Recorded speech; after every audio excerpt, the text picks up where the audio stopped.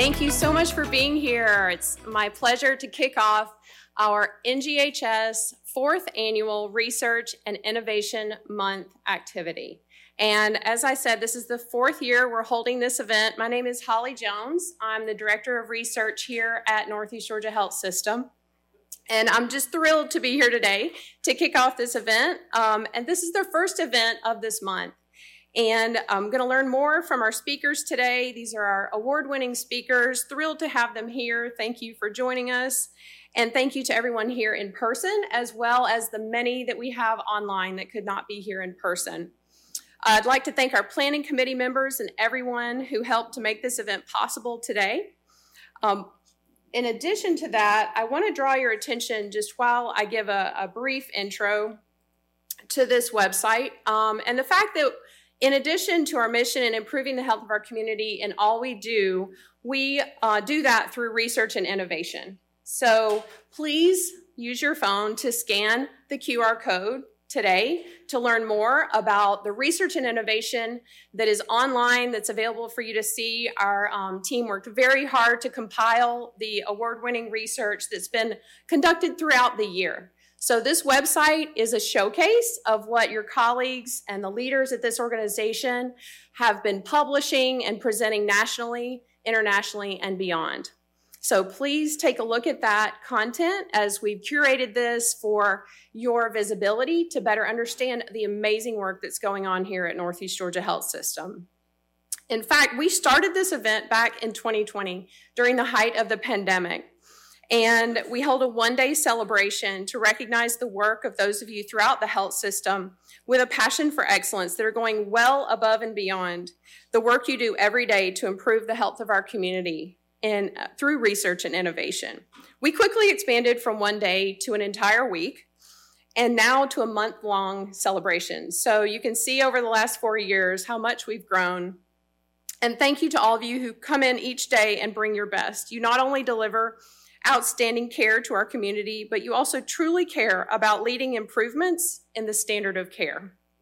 Our invited speakers, and many of you are leaders. You're dedicated to challenging and rewarding careers in healthcare.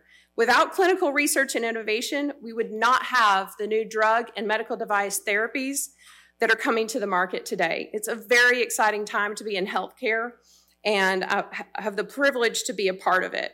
We want here to be a part of that solution to improve, but also effectively transform care here, today, for our patients in our local community, nationally, and also beyond.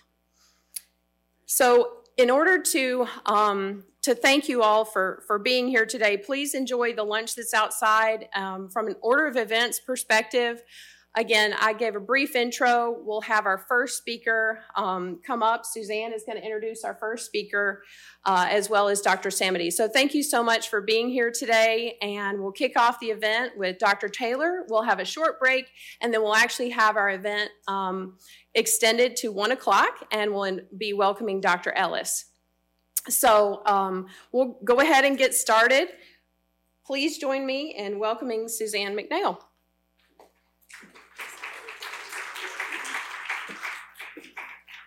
Well, good afternoon, everybody. It's so great to see you all in the seats today. And for those of you joining online, thank you so much for tuning in. I'm so excited to be sharing this day with the research team and Grand Rounds and this collaboration that we pulled together to pull these amazing lineups of speakers that we have planned for you this month. So I am just going to move forward and just take care of a couple of housekeeping announcements so we can go ahead and get started. So the planners for today's activity have disclosed no relevant financial relationships with commercial interests. Dr. Taylor and Dr. Ellis will disclose their relationships in their presentations. To claim credit for today, please take our evaluations. There will be a separate one for each presenter, and they'll be dropped in the chat if you're online. And for those of you here in person today, you can grab that survey link with the QR code from Jennifer Reagan outside the door. If you have a question for the presenters, please hold on to them until the Q&A segment. Online viewers, feel free to put your questions in the chat and we'll read them out loud. And now, without further ado, I'd like to introduce Dr. Samity, who will introduce our first featured guest. Right, good afternoon. It's good to see everyone. Thanks to the wonderful AV team as always, hitting it out of the park.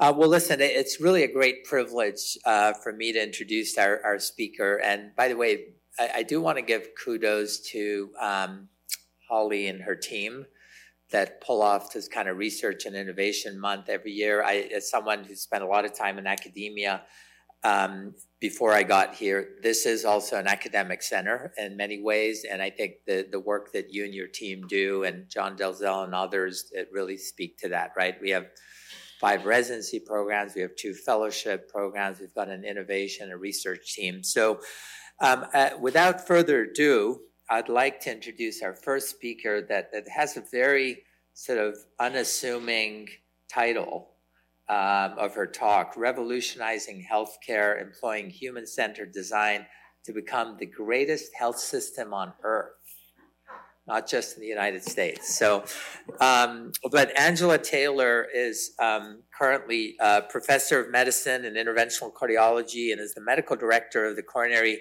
Intensive Care Unit at the University of Virginia Heart and Vascular Center.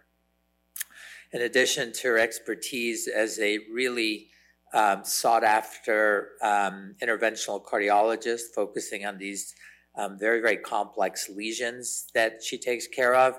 She's the principal investigator or co-investigator in a number of very, very successful National Institute of Health funded basic and translational research endeavors.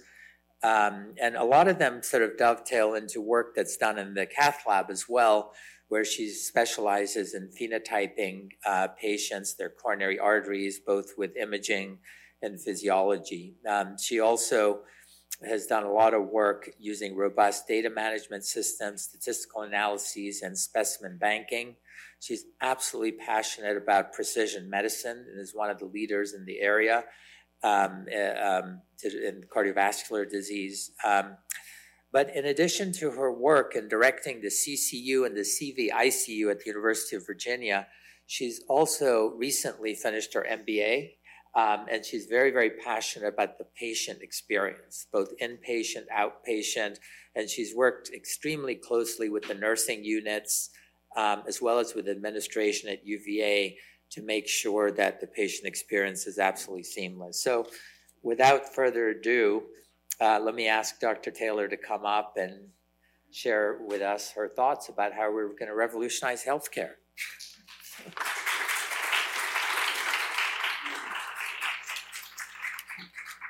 Well, considering that Habib and I have worked together before, I was a little bit worried about what he was going to say, but I got off easy. Thank you for that, Habib. I want to talk to you today about revolutionizing healthcare because I really am passionate about this and I believe that it's something that we absolutely must do. These are my disclosures. I want you to meet Robert. He's a 65-year-old middle-aged man, businessman, and he's very upbeat pretty much all the time, even when things aren't going so well.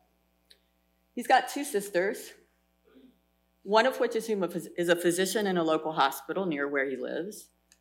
The other is also a physician too, and she works for a pharmaceutical company and works mainly from home. One day, Robert woke up and he was having a lot of lower back pain, and so he decided to go into his local PCP's office. He listened intently as she told him that this was probably musculoskeletal and was probably nothing to worry about, but she went through all the other things that this could possibly be, like kidney stones and other various things. Robert very patiently took notes because he knew both of his sisters were going to want details when he got home.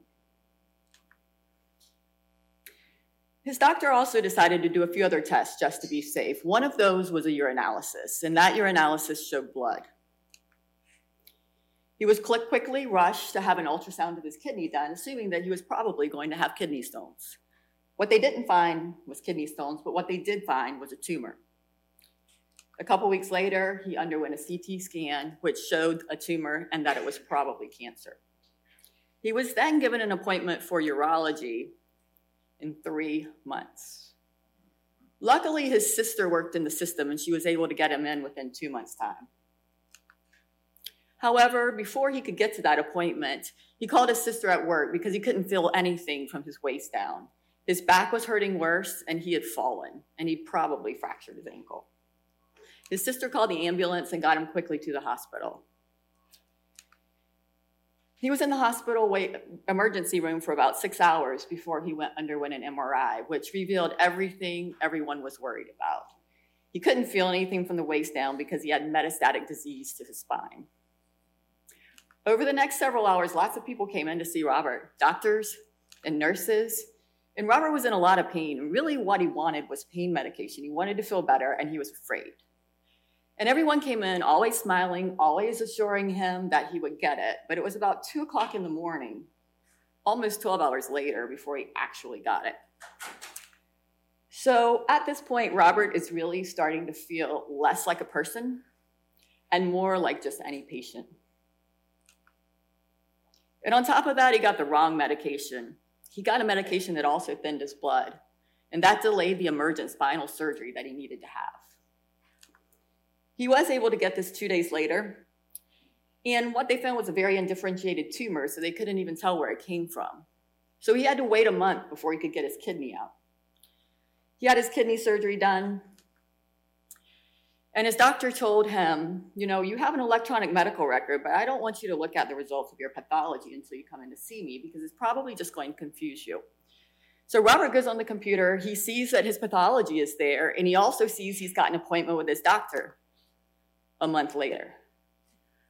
So now not only is Robert not feeling like a person, but he's not really feeling like a patient either. I think in our medical system, we have the ability to show a lot of sympathy. I think what the current medical system doesn't do is let us actually grow empathy. And this is what we need.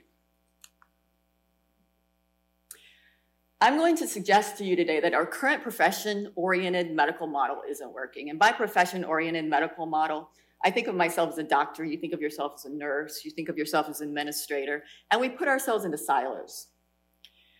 I'm going to suggest today and hopefully convince you that this contributes to suboptimal patient outcomes in terms of mortality, length of stay, complications we don't want, and all of these specialty-specific metrics we have to deal with, like US News and World Report and Vizient. It also leads to an unhealthy work culture. We have ineffective leadership sometimes. There's dysfunctional lines of communication. And we exist in this culture that's created by individual agendas rather than team agendas. This also leads to customer dissatisfaction with patients and families, and also our referring physicians. And there are so many obstacles to entry into the health system that many patients never make it.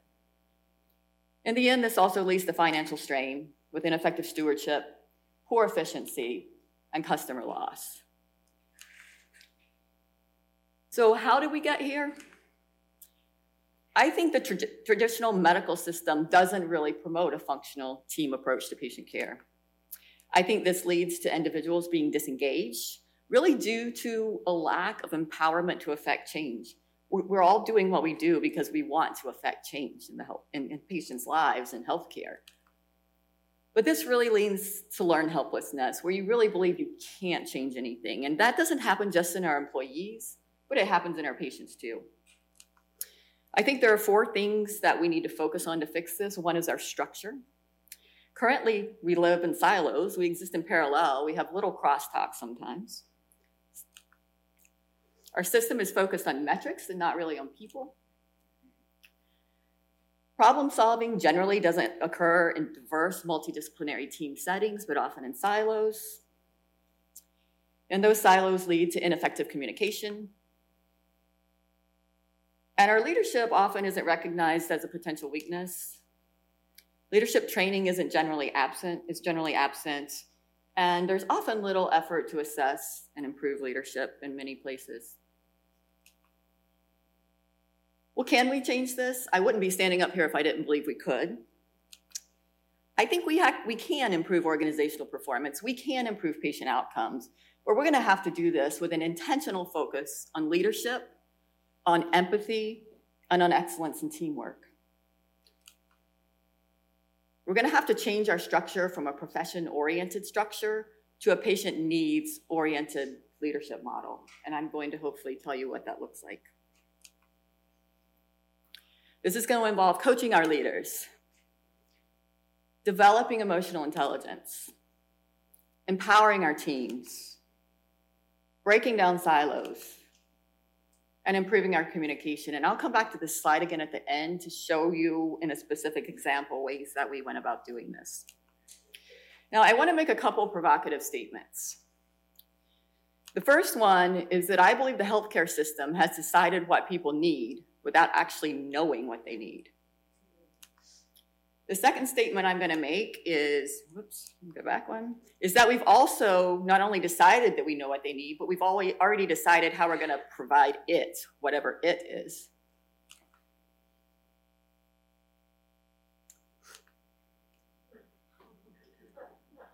I want to introduce to you today the concept of human-centered design. This is really about creating the ultimate human experience. Embracing human-centered design means believing that all problems, even the seemingly intractable ones like poverty or gender equality or healthcare, are actually solvable. It means believing that the people who actually face those problems every day are the ones who actually hold the key to the answer. The goal of human-centered design is to deeply understand the people that you're looking to serve, to dream up scores of ideas, not one, but scores of them, and by that, create new innovative solutions that are rooted in people's actual needs. And being a human-centered designer is about believing that as long as you stay grounded in what you've learned from people, your team, and I'm going to say team again, can arrive at new solutions that the world actually needs. I'm going to explain human-centered design to you in an example of a team that I led over the summer. We were asked to figure out what are the needs of rural and remote populations. So the first step to human-centered design is understanding what you're dealing with to start with. So we went to the literature, first of all, to see what was out there. So about 60 million Americans, or 1 in 5, live in rural areas. And I bet a lot of them live not so far from here. They have little access to health care. They're older. They generally have worse health conditions than urban dwellers do. About 20% of the population lives in rural areas, but only about 9% of America's doctors actually live there or work there even. And paradoxically, these rural areas grow lots of great food that we all eat, but rural dwellers face difficulties affording healthy food. And very interestingly, where they do get their food, 90% of American population lives within 10 minutes of a Walmart, 75% live within 5 miles of a Dollar General, and 95% within 15 miles of a Dollar General. And this is where they shop, for the most part. So access to healthcare and healthy food are significant problems in rural and remote areas, and I'm sure not many of these things surprise anyone in this room. The next thing that human-centered design requires us to do is field research. And by field research, I mean getting your hands dirty. I mean going out there where the people are and experiencing what they experience on a daily basis. How do they actually behave in real-life circumstances? What are their jobs to get done? Not what we think they need to get done, but what do they want to get done? And what are their workarounds? Because this turns out to be really important in understanding what we actually need to fix. But the goal of all of this is to establish empathy with the people you're now going to serve. There's a lot of tools and techniques we use to do this. We can interview people. We do this all the time. This is a relatively straightforward one. We interviewed doctors and nurses in healthcare. We interviewed them, the ones that do telemedicine, the ones that see patients in their office. We interviewed the patients as well. A day in the life. This is just where you follow someone around for a day. And you just see what they do. This is how we figured out everyone goes to Walmart or Dollar General, right? How do they do telemedicine? How do they get to the hospital if they're going to? Error analysis. This turns out to be really important if you're talking about telemedicine for sure, right? If you don't understand what design features are contributing to error, you can't fix them. Fly on the wall. This is, again, another observation technique, but you watch people who are really good at something and really bad at something, and you learn what are the gain points, where do people gain benefit from this, and what are the pain points, where does it really hurt? And then we interview those same extreme users, And we put all of this together to better understand our target population, but this requires hours and hours and hours of spending time with the people you want to serve. From this, we gained 3 key insights. Rural healthcare is designed to meet the needs of the healthcare system and not of rural patients or providers. Retailers such as Walmart or Dollar General are in a position to provide healthcare actually at below market prices and still make a profit because of everything else they sell. And solutions for rural patients need to be delivered directly to these communities rather than the other way around. So we really have to reframe the problem, because what we're now going to do is not really understand what is every single need of rural and remote patients, right? This is way too broad. We really need to focus on a specific activity that we can actually deliver. So we initially reframed our question by how might we empower low-income rural patients to achieve wellness? Well, we want them to achieve wellness, but that's still a bit broad. So we decided how might we provide high-fidelity telemedicine visits to rural Americans is actually where we wanted to start, because we have to get these people into the healthcare system before we can do anything else. So we started to analyze all of our field data to decide how we were going to do this. And one of the things that you have to do is create a user journey map. This just maps out the entire experience of the patient and the provider, in this case, in a telemedicine visit. And it helps us to find the pain points that we need to address. And let me tell you, it didn't take very long watching people do telemedicine. There are a lot of pain points. You also have to isolate behaviors. This helps to understand unmet needs and motivations. And different groups are going to have different behaviors, and you're going to learn from those behaviors where you need to go with your ideas. And you have to create authentic insights, ones that aren't obvious and that are revealing about the problem, because this is what's going to be the basis of the design process. And I think this was one of the most fun parts, was creating personas. These are fictional characters that represent all the different groups of people out there that you're now going to try and serve. We decided that we wanted our personas to be on 2 axes, one of mobility and one of empowerment. And we came up with 4 personas after interviewing, 50 or 60 people out in the rural community. Our first one was home-based Helen. She's a middle-aged person. She has poor health. She rarely gets out of the house, but she feels pretty empowered because she can do almost anything at home from a computer. But she needs to be empowered to manage her health, and she needs affordable local health care. All at once, Alan, he's a rural dweller that goes into town or to Walmart, and he needs to be efficient. He's going to do every single one of his tasks in one trip. He's cost sensitive. He purchases the lowest price goods, even though they contribute to his poor health. So Alan needs one-stop shopping. He's going to need that for his health and his food and whatever else he needs to get while he's out. Dependent Debbie is elderly. She depends on her family members for everything. She doesn't really have any interest in taking responsibility for her health, so she really needs guided health care that's also local. And all alone Andy, he lives alone, he's unempowered, and he's hopeless to change his situation. He feels inadequate and he feels invisible. So he needs a caring and supportive environment in which to get his health care. And I'm sure if you think about these 4 personas in a relatively rural area, you've seen a lot of these.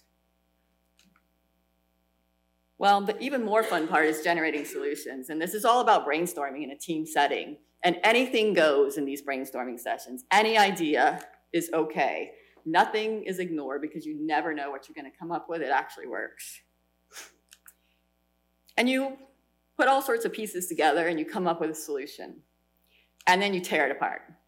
You take every segment of that solution and every segment of other solutions, you tear them apart and you put them all back together. And maybe you go from an antique vehicle to a steam locomotive, right? Who knows what you come up with? And then you test it. You iteratively test it. And if it works, great. And if it doesn't, you're back to the drawing board. But eventually you come out of this process, hopefully with something that is a disruptive innovation. And so for our customer segment, again, this rural population, we propose this value proposition that we're going to provide our customers with affordable, $30 per visit, local primary care is going to be via telemedicine with mid-level providers. We're going to offer them lower priced medications, and we're going to offer them access to healthy food. So how are we going to do this? This is what we came up with through our brainstorming process. We developed partnerships, first with Dollar General. There's over 18,100 Dollar Generals in the United States.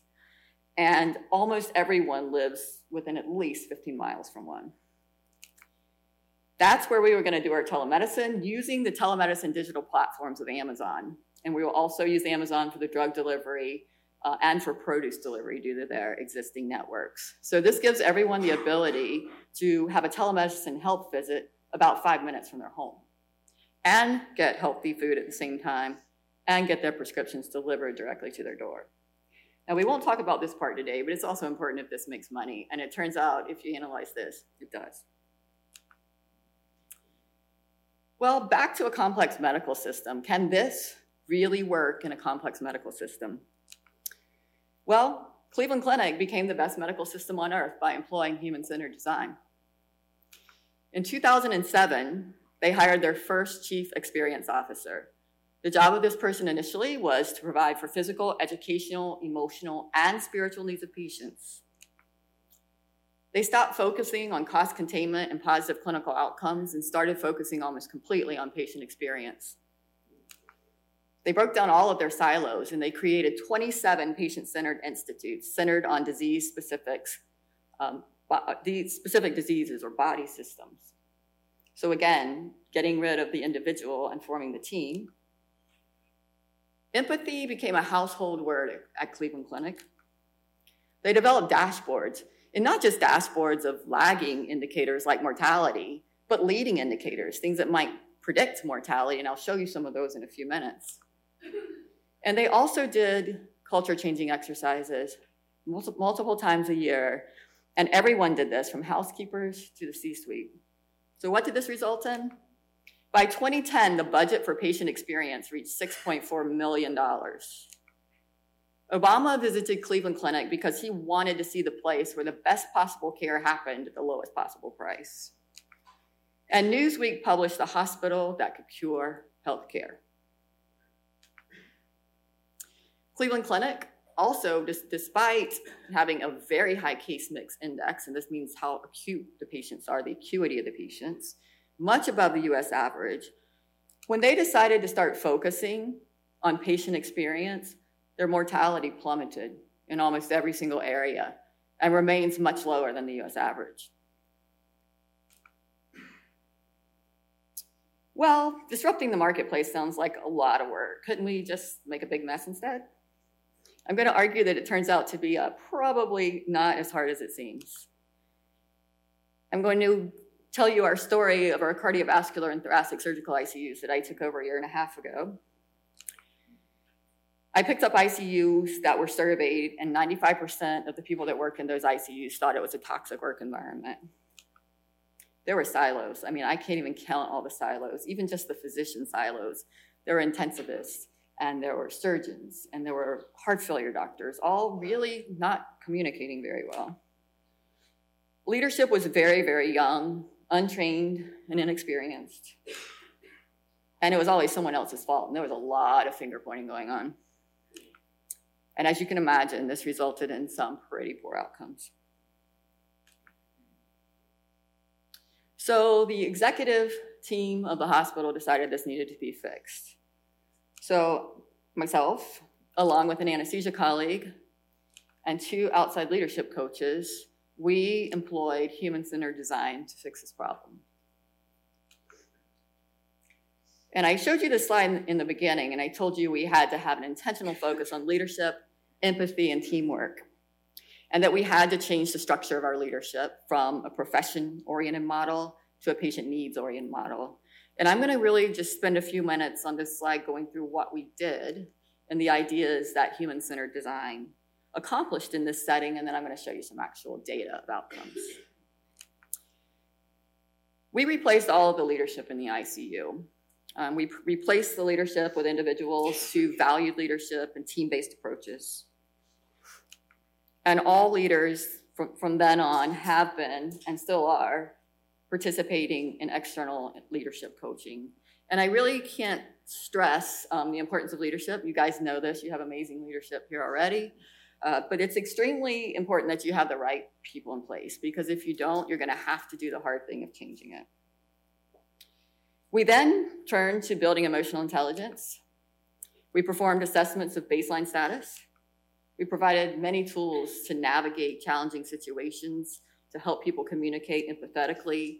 We used the DISC profile. I don't know if you are familiar with that, to help understand what your communication style is, how that's perceived by other people, and how you might perceive other people's communication styles. We spent an enormous amount of time empowering our teams. And I think I can't stress this enough, how important team empowerment is, because when you put the power in the team, they just start finding problems and fixing them. You don't even have to tell them that they're there anymore. They find them themselves because they feel empowered to change. They feel empowered to own things. And I often say to my teams that I want teams to become so strong that you forget who the leader is. And I should also talk for a minute about normalizing conflict. How many people in the room like conflict? I love conflict. It's one of my most favorite things on the planet, because when you find conflict, you found the problem. That's where you need to go. That's what you got to work on. So anytime there was conflict in the unit, I would actually sit all those people in one room, and we're going to have a conversation about this, and we're not leaving until we have some resolution. And I want everyone to say everything out loud, and there's no talking behind backs when you go out of here. So if you don't say it in here, I don't want to hear it. So it became really easy after a while. People just started doing this themselves, and they would challenge each other. And it was great to see that you can actually make yourselves comfortable with conflict. It's a great thing. Whoops. We developed a lot of things we called action groups to address specific operational problems. And on those action groups, we would put someone from lots of different areas of the unit. So physician, nurses, APPs, housekeeping if we needed it, whatever we needed in that group to fix the problem. And amazingly, as I said, after a while, they just started finding and fixing problems themselves. They would disband a group for a while if they didn't need it. And then I see an email come across, oh, we're going to put this group back together, so we need to fix this problem. And so it really does empower teams. And you can be much more effective as a leader when teams are operationally successful. We also do team building experiences that are just fun things. In terms of silos, we realigned our entire reporting structure in the ICU to completely eliminate silos. So our APPs initially were reporting to surgeons who were never in the ICU, but the intensivists were always in the ICU. So they now report to the intensivists. And we changed lots of these reporting structures just so that communication was a lot better. We created multidisciplinary teams that aligned with vision, strategy, and goals. So for example, we had a team called Team TCV ICU, and that was all about culture. And their job was to have activities and different things that improve culture. So we had lots of these groups. We had one for ECMO and as many things as you can possibly think of. We also developed effective communication strategies between our teams and leadership. When I took over this ICU, there really weren't any formal rounds at all between the surgeons and the intensivists. It was mostly done via email, and it was most of the time the effort was intensivists being mad at surgeons or surgeons being mad at intensivists because something didn't go well. So we completely changed the rounding structure so that they all rounded together in the mornings. And a lot of other effective communication strategies throughout the day that we implemented for APPs and nurses to communicate better, and so on. We also created transparency. I think this is key. Myself and my partner sent an email out every single week detailing every single thing that had happened that week. So everyone felt like they were on the same page. When you're in the middle of it as a leader, or even as a worker, and you're doing it, you know all about it. Everyone else doesn't. And I think it's important to realize how far transparency goes. We also created standards and expectations because there weren't any. I did not create these standards or expectations. I had each group create their own standards and expectations. So if they violated them and got the consequences for violating them, they couldn't look at me and say, well, that was really stupid. Why did you make us do that? Because I didn't. They came up with those standards and expectations on their own. We have a system called Be Safe, and one of the things that you can be safe is a professionalism violation. So when I did this, I was told by my CMO, he's like, you are crazy. He's like, you are going to be inundated with professionalism be safes, right? Because if you get a professionalism be safe the first time, you just get an email from me. The second time, you actually have to talk to me. And the third time, you're going to the credentials committee, and you might lose your job. So these things are very serious. So he told me, you're going to be inundated. In a year and a half, anybody want to guess how many I got? 3. That's it. It's a very effective strategy when people set their own standards and expectations. Well, I'm going to show you a little bit of data from some of our action groups to show you that this actually works. There are a lot of things that contribute to mortality, and prolonged ventilation is certainly one of them. Our goal is to extubate in less than 6 hours. And here's our data. So I'm showing you for all surgeries and for CABG only. We implemented a protocol in May of 2023, and you can see by August that we're at 80 and 84% extubated within 6 hours. And I can tell you that another 15% were extubated within 7 hours. So we're really close to almost 100% extubation at less than 6 hours. Obviously, there will always be a patient that won't be extubated that early due to several reasons, but we are pretty close. We're having a lot of failure with renal, having a lot of problems with renal failure postoperatively as well for a number of reasons. Here's our renal failure, and you can see by 2023, this action group implemented a lot of strategies, and we're way under 2% most of the time now. Another thing that we really struggled with was surgical bedside procedures, and I mean not swans and things, but I mean opening chests. And for whatever reason, our surgeons loved opening chests in the ICU. I know maybe you guys do too, I don't know, but it was not good because we had lots of traveling nurses, coming out of COVID who were inexperienced with OR, anything. So we were having very poor outcomes from these surgical procedures at the bedside, mainly because we didn't have support staff there that was trained to do them. So aside from COVID, which is that little dip there, we went from anywhere around 7% and up of our patients getting their chest open at the bedside. And you can see we're now down to about 2%. There were some years we were well over 100 procedures at the bedside. And in 2023, so far, we've had 2. So very successful implementation by this action group of many things, one including a blast page that got the OR there fast and ready. So we have everyone to the OR in well under an hour, often in 30 minutes. ICU length of stay is another problem. I'll show you this slide first to show you that our volumes have been pretty steady. So what I'm going to show you next isn't due to a decrease in volumes because it's been about the same. Here's our average of total ICU hours. You can see a steady decline. Here's the sum of total ICU hours. And if you look at it even for individual patients, you can see a steady decrease in time in the ICU. So at a high of 200 hours, we're now just over 100. So we've almost cut this in half. And this I really think has been due to improved communication between all of my team members. And employee satisfaction, I've talked a lot about patients, but empathy is just as important for employees. Here's where we started, and here's where we ended up. 85% thought culture had improved, 10% didn't think it had changed, and 5% thought it got worse. And obviously, there's always going to be a few in the bunch that don't like the new plan. This is how it goes. I put this here again to remind us that it's important that we also have empathy for each other. This poor nurse is actually in temporary shock because someone actually took care of her. So I think it's important that we remember empathy for each other in this process too, because if we don't have it for each other, we can't have it for our patients.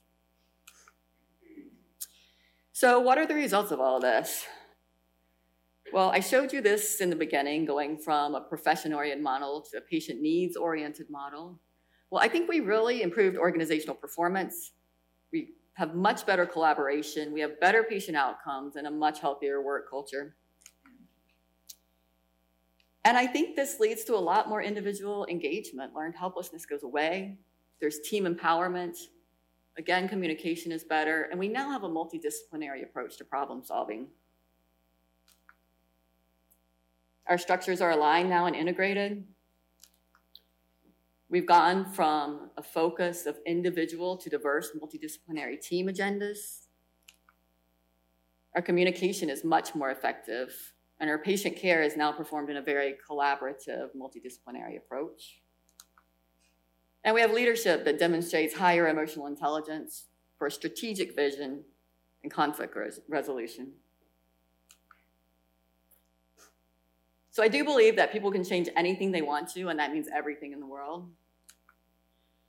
And the ones who are crazy enough to think they can change the world are the ones who actually do it. And just to leave you with a nice childhood memory from my favorite book as a kid. Thank you. Wow, right. I think what's amazing for those of you that don't know Dr. Taylor is that this level of thoughtfulness, creativity, and innovation is sort of common in all aspects: clinical care, research, education, a lot of things. So I actually had never seen this side of your work before. Let's just open it up to questions. I have a couple, but I want to make sure I open it up to see if anyone else has any questions. Dr. Lal, do we have a microphone? I have one right here. I have to pass Suzanne, can you get that to Dr. Lal, please? Yes. Hi. Thank you for that very insightful presentation.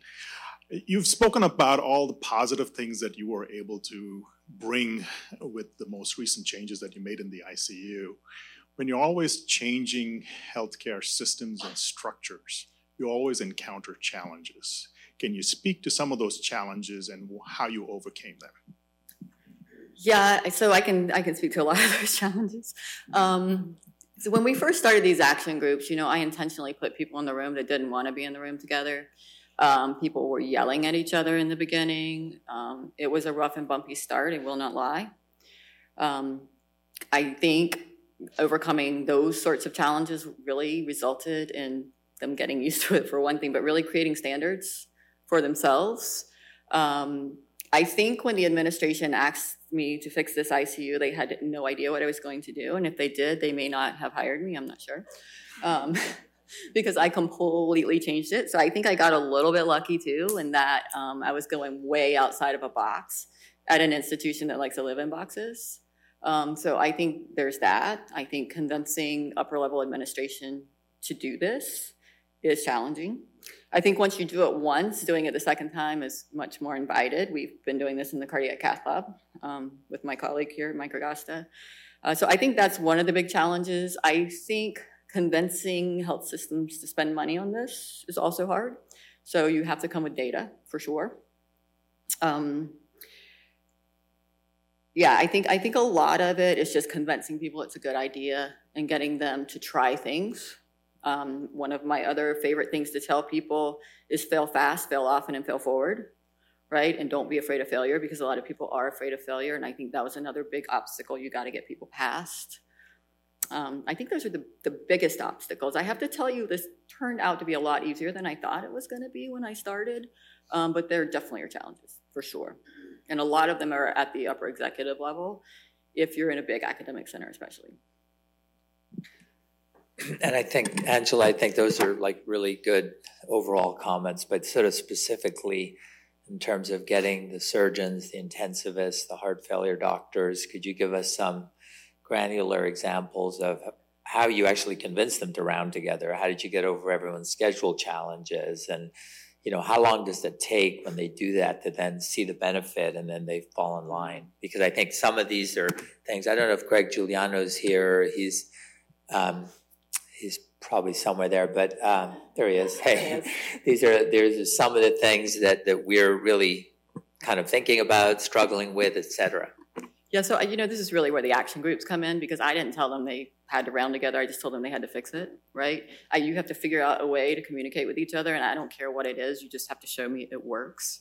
And they're the ones in the action group. So I had surgeons in the action group, intensivists, heart failure, nursing, APPs, ECMO, respiratory therapy, in this one action group for rounding. And they came up with a strategy.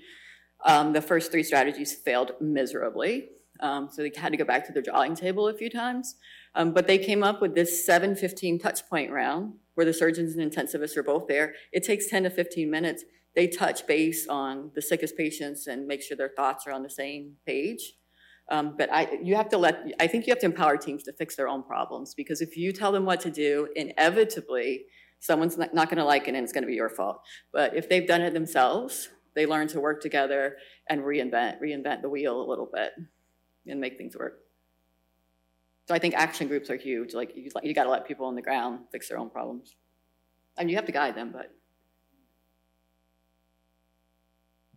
any other questions?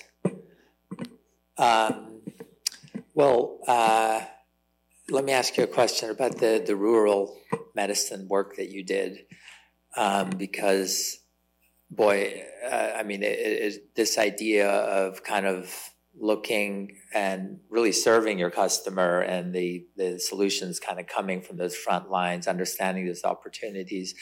Where is that going? Do you have any action items around? Around Charlottesville, there's some rural areas. We certainly have plenty of rural areas. What would it take to test that, to make it actionable at a small pilot level? Yes, I think something like that, you got to have a business plan, right? It's pretty detailed. And this was one of my business school projects too, by the way, that we tried to do projects actually helped us in real life. So I think it's hashing out the business plan. It's going to Dollar General and saying, hey, this is our idea. Do you want to buy into this, right? So I think it's convincing people at that level that it's doable. Walmart is already doing this a little bit, but they're doing it with real physicians in Walmart. And it costs, I think, $60-$70 a visit. And most people still cannot afford that. And it's pay only, so they don't do insurance. So we had to find something that was cheaper and really didn't necessarily mean that people had to travel a great distance to get it. So I think it comes back down now to the business plan. And then you pick 1 or 2 stores and you operationalize it, and you trip a bunch of times and you make a bunch of mistakes and something doesn't work, and you go back and you rethink it and change it until you get to something that actually is very effective. So we haven't gotten to the stage of testing yet, so I'll let you know.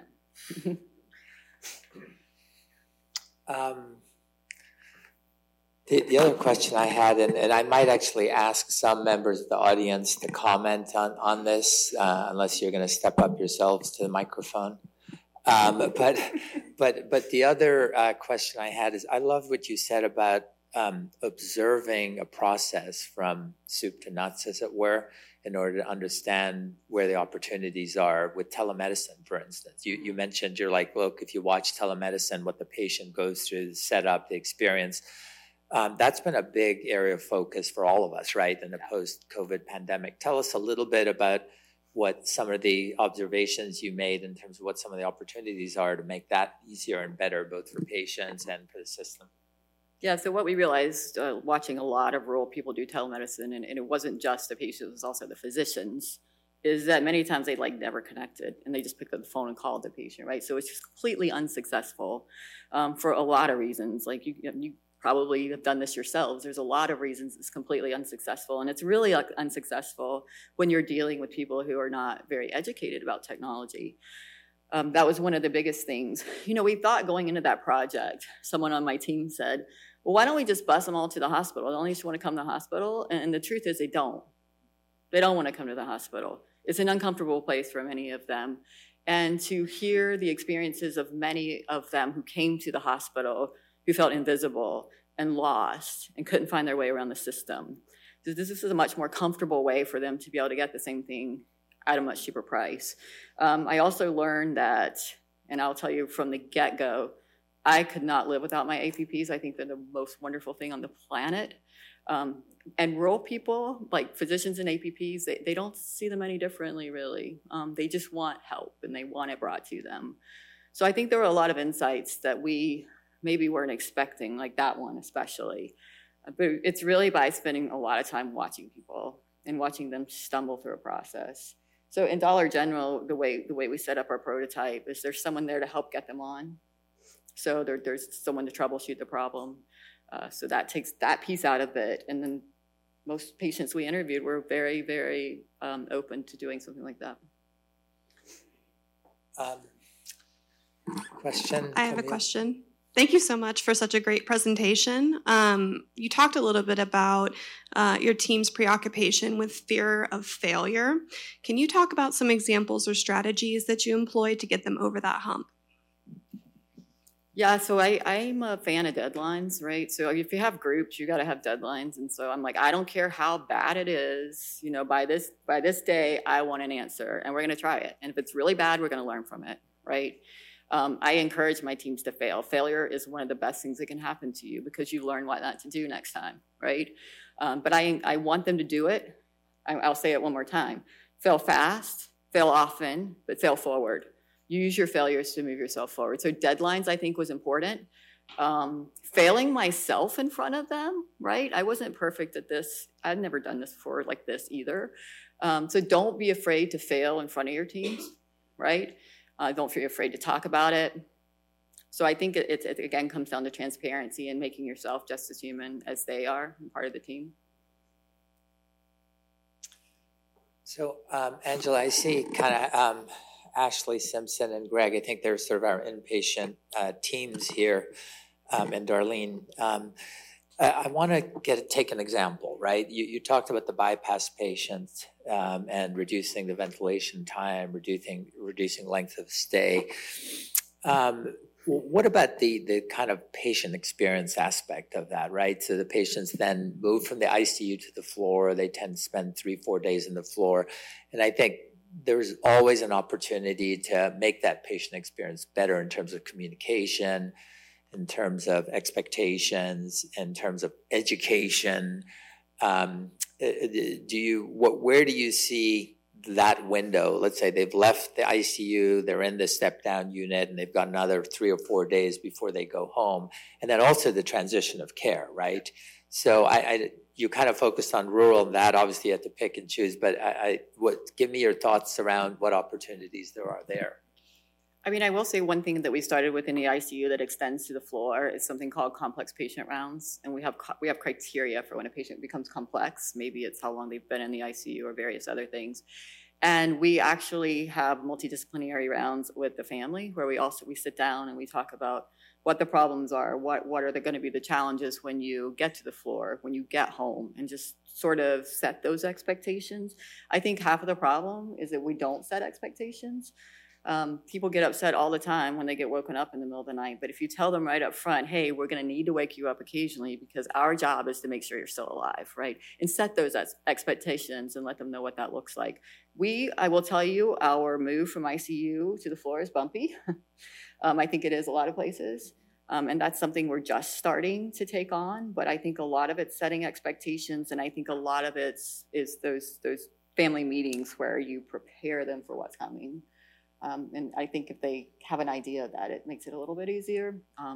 Working to prepare things for them at home, social work involved, all those types of things. But I'll keep you updated on that. We're not there yet. No, I mean, that's because to us, our nurses, like most providers, as it were, are burnt out, right? Everyone's working extremely hard. We've just been through this massive pandemic. And it's not like we all know that you need to have empathy, you need to communicate, but the question is finding the time, finding the processes, getting the teams together. Do we need additional resources? Do we need volunteers? Do we need kind of patient ambassadors? Do we need technology? All of that. You need all of that. And you do need people, right? You need people to... I mean, for us, one of the ways we made this a lot easier, we have like little catchphrases we use to each other when things get going or are difficult, right? But you need people to coach people. You need people to help build emotional intelligence, right? And at the beginning, that's generally people from the outside. It's external coaches that come because most of us in the healthcare system don't really know how to do that. It's not, we're doctors, but we don't really know how to train people to necessarily be empathetic. right? I mean, we think we're all empathetic, and sometimes we are, and sometimes we aren't. But I think it's a definite focus on that, and it does take people, and it does take money, and it does take resources, and it means you may have a day where you don't have many procedures scheduled because you need everyone in a room to really focus on team building, right? So it's a lot of sacrifice, and it's sacrifice at the top level on down. But yeah, it takes all of those things, for sure. Dr. Nash, can we get him a speaker, please?